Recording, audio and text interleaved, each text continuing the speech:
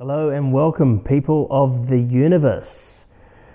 Today in the podcast, I am going to continue the misinterpretations of spirituality.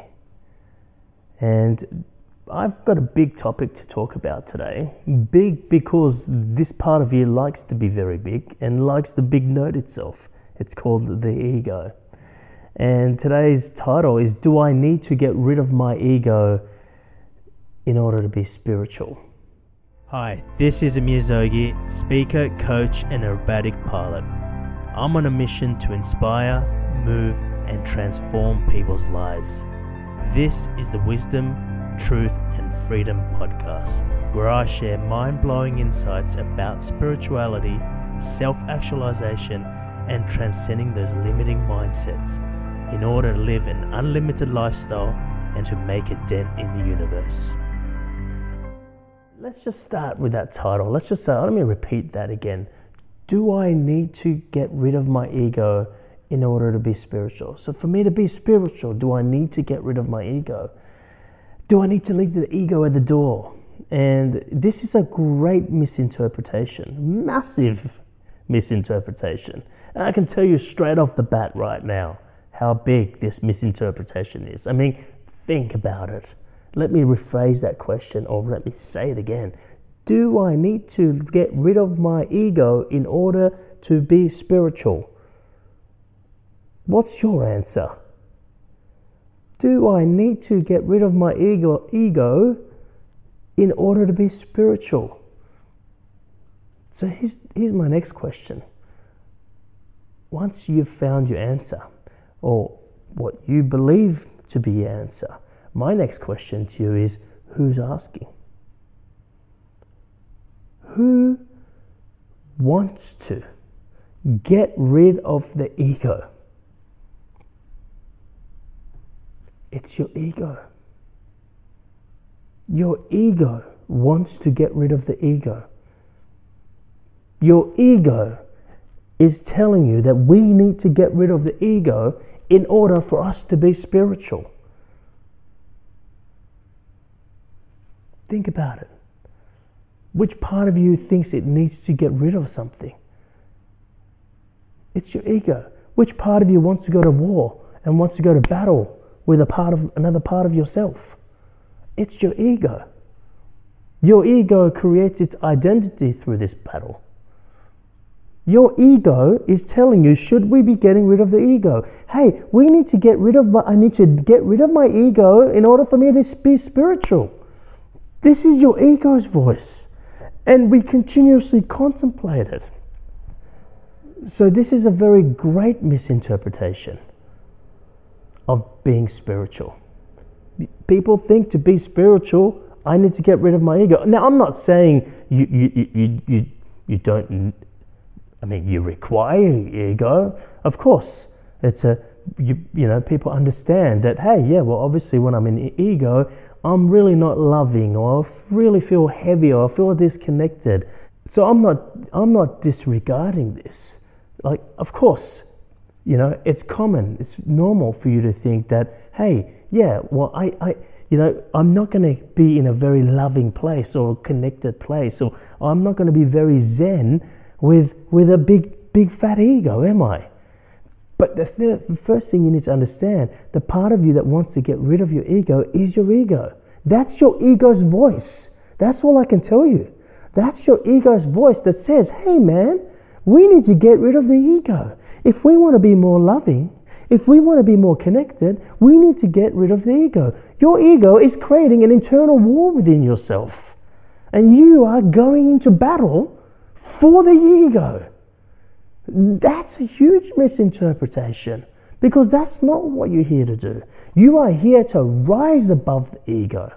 The ego doesn't disappear as long as you're here in this body, having a humanly experience as a human being.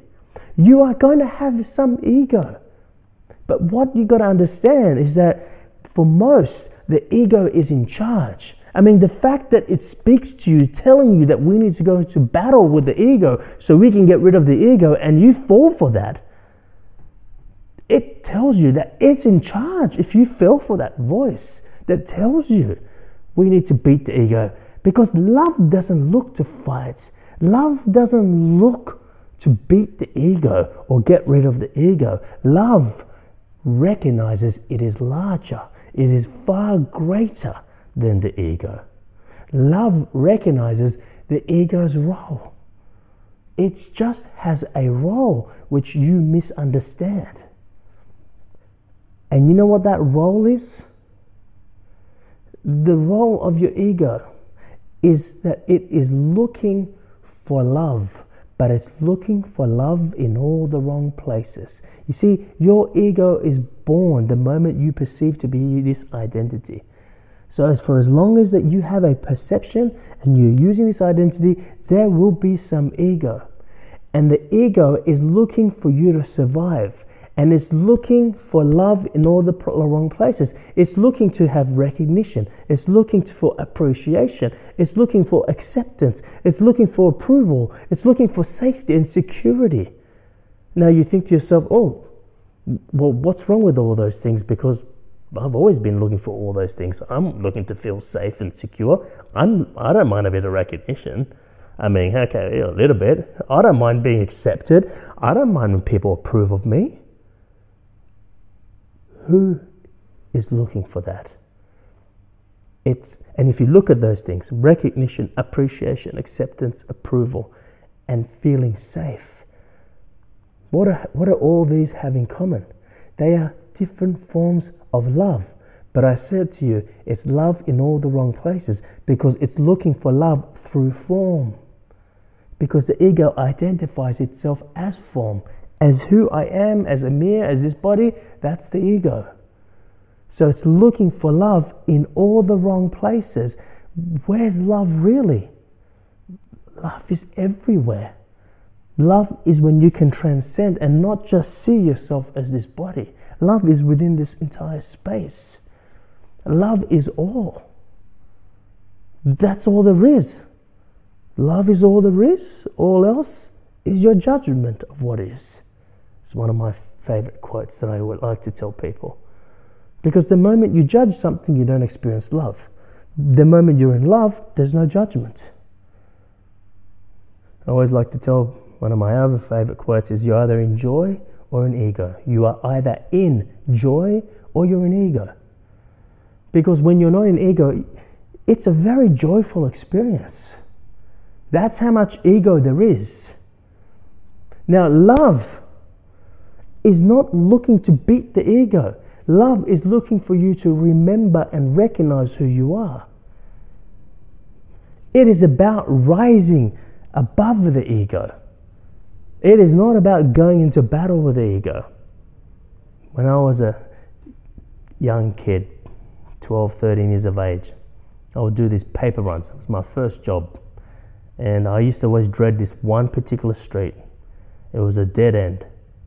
And I would go down this dead end, and it was lots of trees, and it'd kind of get dark because there was lots of trees and bushland there. And I would go and deliver the papers, but this one house had this one dog that was very aggressive. And every time I would try to sneak by, go very slowly with my bicycle, not to make sure the dog doesn't hear me. And of course, it always hears me, chuck the paper and run. And I would have my whole skin, I would be like really afraid. The ego for most people is that. It's that barking dog. And most people obey or they fear that barking dog. As you become bigger, as you rise above the ego, and how you do that, because how do you become bigger than ego? Self-actualization. Know who you are. You must go to the spaces that you haven't been willing to go so far. You must realize, who are you? Because if you realize who you are, you realize you already are bigger than the ego. You rise above the ego. Do you know what happens to the ego? Well, I'll tell you back to my story of this young 12-year-old version of me doing my paper run. I was always enjoyed this last bit of the paper run. It was coming back to my own street, and my street was much lighter. There were some nice houses in that street as well, and there's this one big house with big gates, and every time I went past this house, there would be this little chihuahua that would pop up, but of course, you know what I'm going to tell you, I wasn't afraid of the chihuahua, but the chihuahua would make the same expression as that Doberman, the bigger dog that was making. His fangs would come out, and his teeth, and he'll growl, and he'll be drooling, going, but I'll be looking at the chihuahua going, hey, cute little chihuahua, here's your newspaper. That's what happens when you rise above the ego. It's not that the ego dies. It's not that we beat the ego. The ego's voice becomes small. It becomes the little chihuahua. And it will still bark, but the effect is absolutely minimal on you.